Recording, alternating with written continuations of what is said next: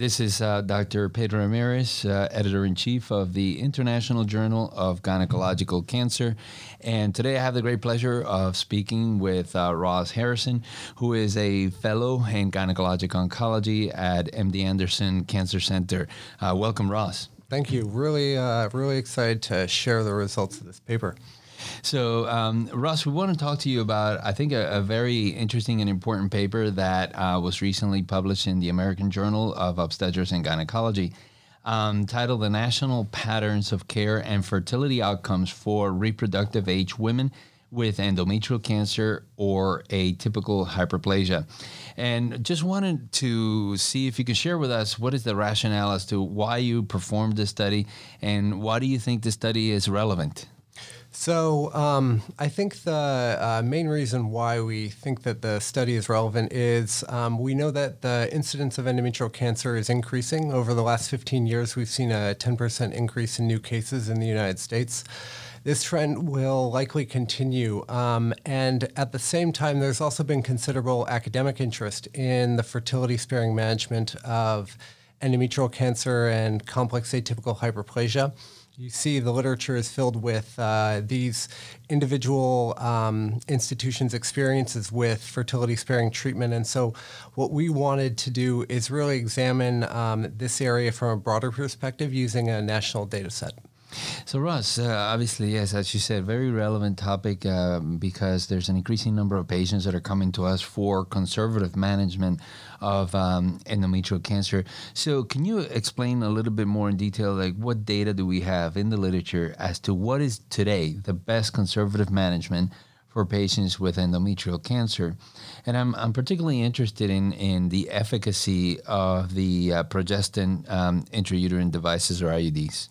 Right. So in general, this area is one where, unfortunately, there's a lack of really high-quality evidence. I think that best practice in this area starts with really careful patient selection, but with regards to the best approach to treatment with progestin therapy, the effectiveness of IUDs specifically tends to be in the 70 to 80% range, with perhaps complex atypical hyperplasia having a slightly higher complete response rate than endometrial cancer, but still very impressive response rates nonetheless.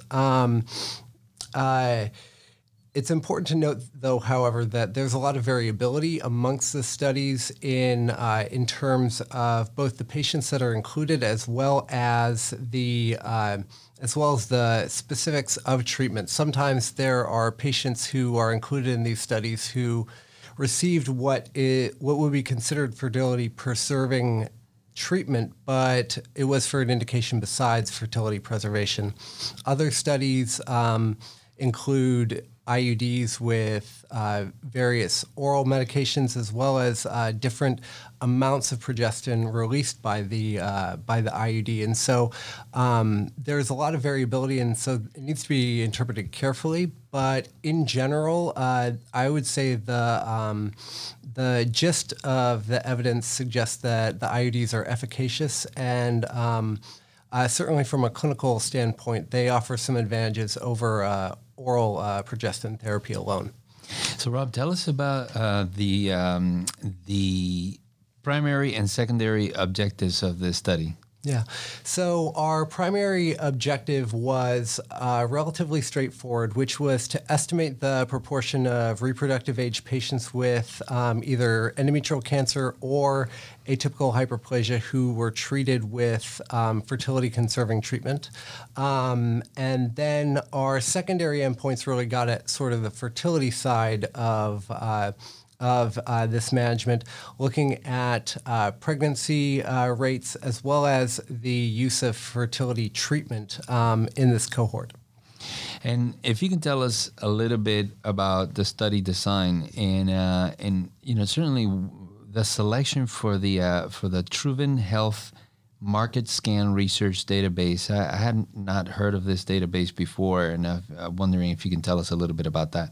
Yeah, absolutely. So in terms of study design, this was a retrospective cohort study that used used Market Scan, as you said, which is a large health insurance database. So essentially, you're using the health insurance claims as sort of surrogates for what in a more conventional sort of retrospective review would be the clinical data that you discern from the medical record.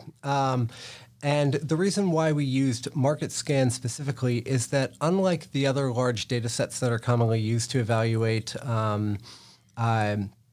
sort of national patterns of care in oncology, Market Scan really allows us to get at variables relevant to fertility-sparing treatment, specifically pregnancy events and the use of assisted fertility services. NCDB, the National Cancer Database, and publicly available epidemiologic measures of cancer treatment in the United States generally don't include this pregnancy information and treatment information apart from what's directly related to the cancer. And so that's one of the advantages of using Market Scan for this analysis. And Ross, the Market Scan database, is that something that anyone can have access to? So Market Scan is a proprietary product that's offered. Many large research institutions will buy essentially a subscription to Market Scan, but it's not publicly available per se. Okay. So tell us about the specific inclusion and exclusion criteria of your study, because I understand you not only had patients with endometrial cancer, but you also had patients with endometrial hyperplasia. Right. So the process by which we sort of identified the sample of patients that we analyzed, we started by looking in the Market Scan database for all women who were diagnosed with either endometrial cancer or complex atypical hyperplasia between 1999 and 2014, and used a few additional years around that range to ensure we had complete data. And then we were interested specifically in those who were younger than the age of 45. And then we then excluded a certain number of this sort of larger cohort so that we would have complete information on the remaining ones for the purpose of the analysis. So we excluded patients who had less than 24 months of follow-up because we wanted to make sure that we both had enough time for there to be a response to treatment, as well as enough time for them to attempt pregnancy. We figured we might bias our endpoints one way or the other if we had too short of follow-up. And in the vast majority of patients, the follow-up that we had actually was much longer than the 2 years. We excluded patients who had been diagnosed with endometrial cancer before the observation period. And then finally, we excluded patients where we couldn't tell what type of treatment that they had received. Obviously, all of these sort of exclusion criteria could introduce some bias, but ultimately, we felt that the final cohort that we identified, which was just over 4,000 women, would be relatively representative of a reproductive aged group of patients who had endometrial cancer or complex atypical hyperplasia. So Ross, you had obviously quite a number of patients. You opted to stratify in 3 different categories. Can you tell us about those 3 categories and why did you do so? Yeah. We grouped the patients after identifying this cohort. We grouped them into 3 groups based on the type of treatment that they received. The vast majority of patients, as you would expect, were treated with hysterectomy alone, as this is the agreed upon standard of care in our field. the remaining patients were about evenly split between two other groups. There was a group of patients who were treated with progestins and then subsequently underwent hysterectomy at a later point. And then there was a group of individuals who were treated exclusively with progestin medication. And this is a group that we would believe to be those that really received true fertility-sparing treatment. And when you look at the total number of patients that you included, is this a study that's primarily about patients with endometrial hyperplasia or a study that's primarily about patients with cancer? What was the distribution in terms of endometrial hyperplasia versus cancer? The vast majority of these patients had endometrial cancer. The split was about 80% of them had cancer and the remaining 20% had endometrial hyperplasia. Okay.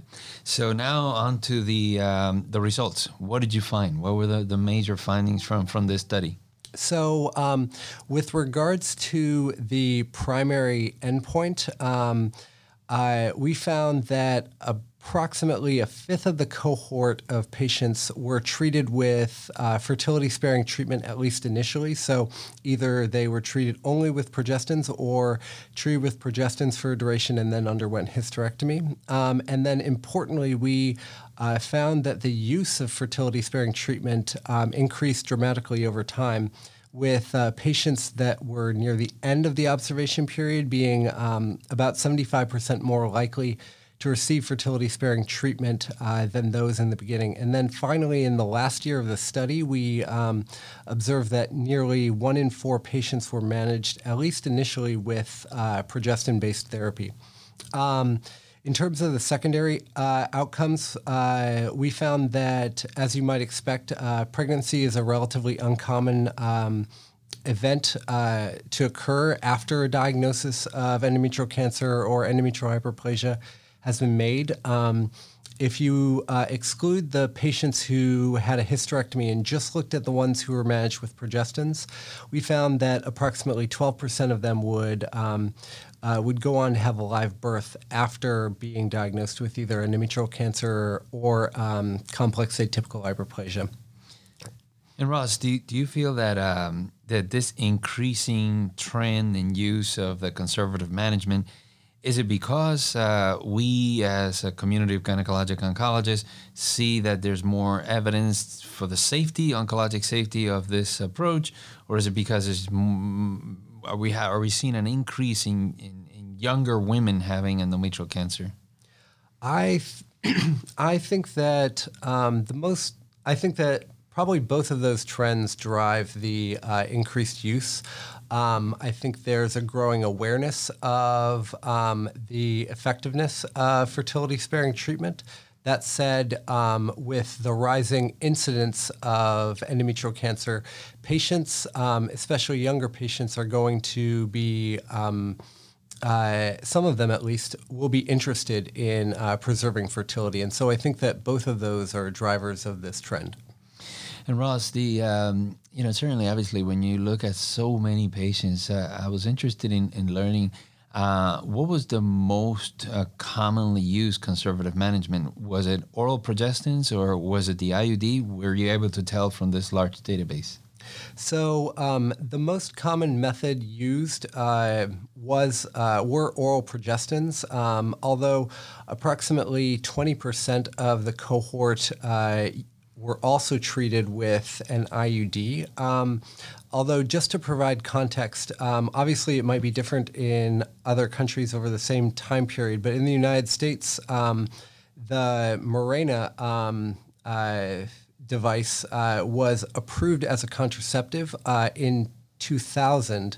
So for the entire, or at least almost the entire observation period, there was a progestin-containing IUD available. That said, there probably was something of a lag between its approval as a contraceptive to its use as an approach to conservative management of endometrial cancer. So Ross, one of the things that I read, and correct me if I'm wrong, but it seems like the rate of patients that ultimately was able to get pregnant was low. I think it was, you quoted 21.8% Why do you think this is the case?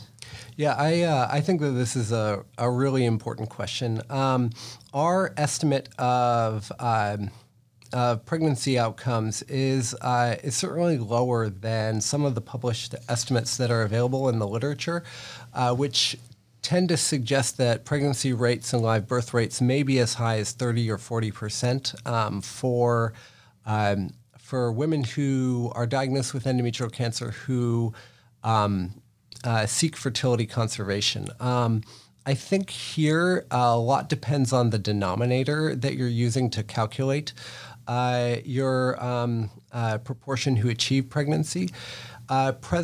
Preservation of fertility is not the sole rationale for non-surgical management of these conditions. And so not all women who in our cohort received fertility-sparing treatment necessarily did so for the purpose of preserving fertility.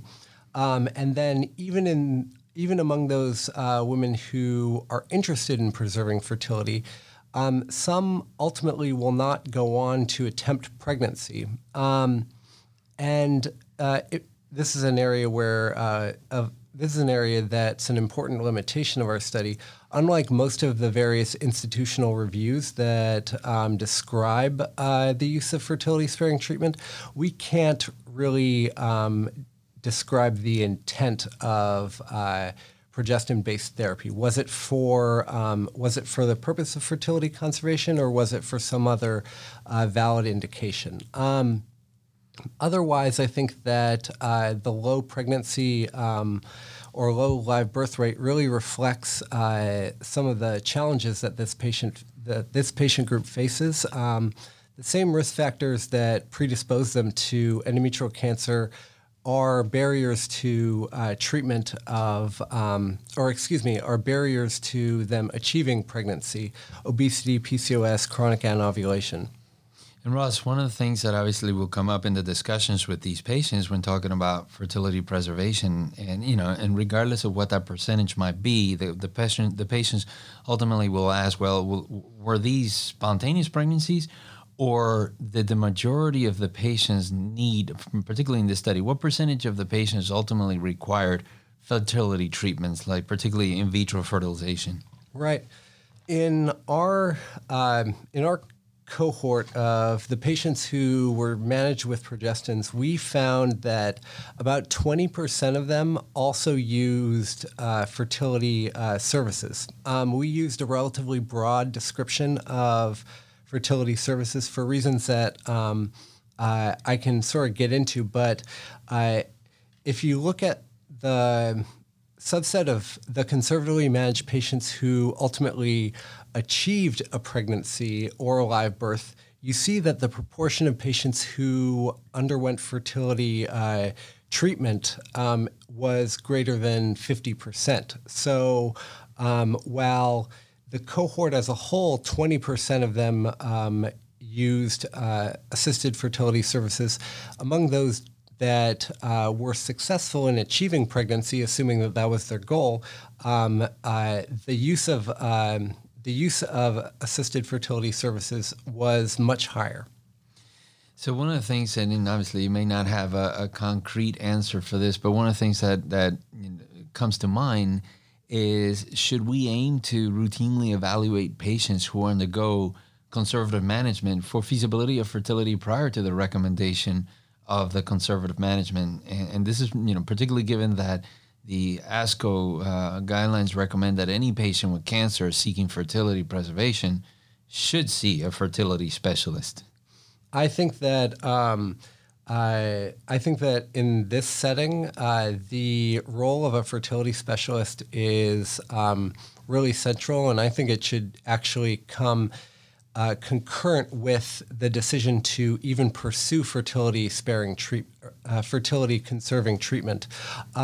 It's important to note that while many younger women who face a diagnosis of cancer do have to sort of contend with the implications on fertility, this group of patients specifically with endometrial cancer or atypical hyperplasia tends to have challenges to fertility that existed even before they were diagnosed with their malignancy. They're sort of starting from, they're not exactly starting from the same starting line that say a patient with breast cancer might be starting from. They are actually probably contending with subfertility at baseline. And so I think here the role of an REI or a fertility specialist is really central in helping a patient evaluate, all right, what are my chances of getting pregnant after having this diagnosis, and what is it going to take? What interventions am I going to need? And so I think that really here, getting the patient to see a fertility specialist early is really a goal that should be pursued. I think that consultation with a fertility specialist really adds a lot of value to patient care here. And Ross, one of the other questions that often comes up when counseling these patients is obviously, the patients are wondering, am I taking a gamble here rather than just having a hysterectomy? Is this going to put my life at risk? And my next question is there any data to determine if women who undergo conservative management ultimately have a higher rate of cancer-specific mortality? Right. Obviously, the trade-off between fertility conservation and optimal management of cancer is a trade-off that is really relevant to these patients. And as far as I'm aware, there are two published analyses that look at this question. One using the National Cancer Database, and the other using SEER. Both are based out of the United States, and both of them seem to suggest that there is some increased risk of mortality with non-surgical management of endometrial cancer. Particularly the National Cancer Database analysis estimated that treatment with progestins as opposed to surgery increased patients' risk of death by about 90%. Now, to provide context, the 5-year survival for both groups, the surgery group and the progestin group, was greater than 96%. And so overall, the oncologic outcomes are very good in both groups, but there still is a impaired survival with progestin therapy. One of the other important findings from that National Cancer Database study, though, found that the difference in mortality went away when you considered just patients who had apparent stage 1A tumors. And I think that just really underscores the importance of careful evaluation in treatment planning. Yeah, it really brings up the importance of counseling our patients appropriately with all of this information. So Ross, what are some of the limitations of this study? Right. I think that definitely there are some limitations. Some of them we've touched on a little bit already. Obviously, it would be great to have more complete clinical information than is available in a health insurance claims data set. We aren't able to determine stage. We aren't able to determine tumor histology, for example. And just to come back to one of the limitations that we touched on before, but we really can't definitively say what the intent of progestin therapy was. Was it for fertility-sparing treatment, or was it for some other valid indication? And I think that that's particularly true for the group of patients who received progestin therapy initially, but then ultimately underwent surgery. We can't really tell why they if you will, switched management approaches. Did they have surgery because they didn't respond to progestin therapy? Did they change their mind about the goals of treatment? Or was it never really a switch? Was in management approach? Was there some reason that progestin therapy was given while the intent all along was to ultimately undergo surgery? We also, as mentioned before, aren't able to determine the proportion of patients who wanted to attempt pregnancy. And so the live birth rates and pregnancy event rates should be interpreted with that in mind. And then one other important limitation of this study is that it uses commercial health insurance as a mechanism to essentially collect data. And so as a result of the fact that we needed at least 2 years of health insurance coverage in order for the patient to be included in the analysis, this population would likely face relatively fewer challenges in terms of access to healthcare services than a group of patients that perhaps didn't have continuous coverage over a period of time. And so I think that questions are very reasonable to ask about the generalizability of the findings with regards to patients who are uninsured or perhaps underinsured, and especially for patients who are covered by government health insurance like Medicaid. And Ross, just obviously one of the last questions that always comes up in the discussions with these patients, if the patient has gotten pregnant, and the natural question is, well, should I undergo a hysterectomy after my pregnancy if in fact there is no evidence of any uterine disease noted, either hyperplasia or cancer? I think that is certainly a challenging question. So in a patient who has completed childbearing after successfully pursuing fertility-sparing management, I think that hysterectomy would be recommended in most cases. I think that if you consider the two diagnoses that we examined here, endometrial cancer and complex atypical endometrial hyperplasia, the standard of care is hysterectomy. Now, to be sure, fertility preservation is unquestionably a valid reason to deviate from that standard of care. But once this is no longer a goal of the patient, I think that reverting to what we consider the most evidence-based approach to management of these conditions should be the approach that we take. And from a more practical and clinically relevant standpoint, though, the risk factors that predispose these patients to experiencing these diagnoses are likely still present after childbearing is complete. There obviously is a recurrence risk of 20 to 40% for these conditions, assuming a complete response can be achieved. And so I think both of those sort of rationales offer support for pursuing hysterectomy, assuming the patient is a reasonable surgical risk after childbearing is complete. And Ross, one last question, and certainly I think I've learned a tremendous amount from having this discussion with you and from your study. Should the results of the study change our patterns of practice today, or should they impact our patterns of practice today?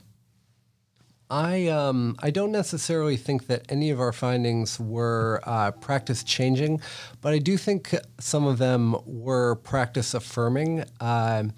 I think that they really underscore the important role that fertility specialists play in helping patients make informed decisions about fertility conserving treatment. I think that the trend in increased use in fertility sparing treatment over time, though, suggests that greater emphasis on research in this area is needed. We really need to figure out what is the best approach to deliver progestin-based fertility-conserving treatment. What's the optimal approach to surveillance? How do we really identify which patients are good candidates for this? And so I think that while maybe not practice changing, I think that it really validates the approach that a lot of experts have taken in this area. Well, Ross, congratulations on your work, and thank you again for this opportunity. Yeah, thank you so much. I really enjoyed this. Thank you.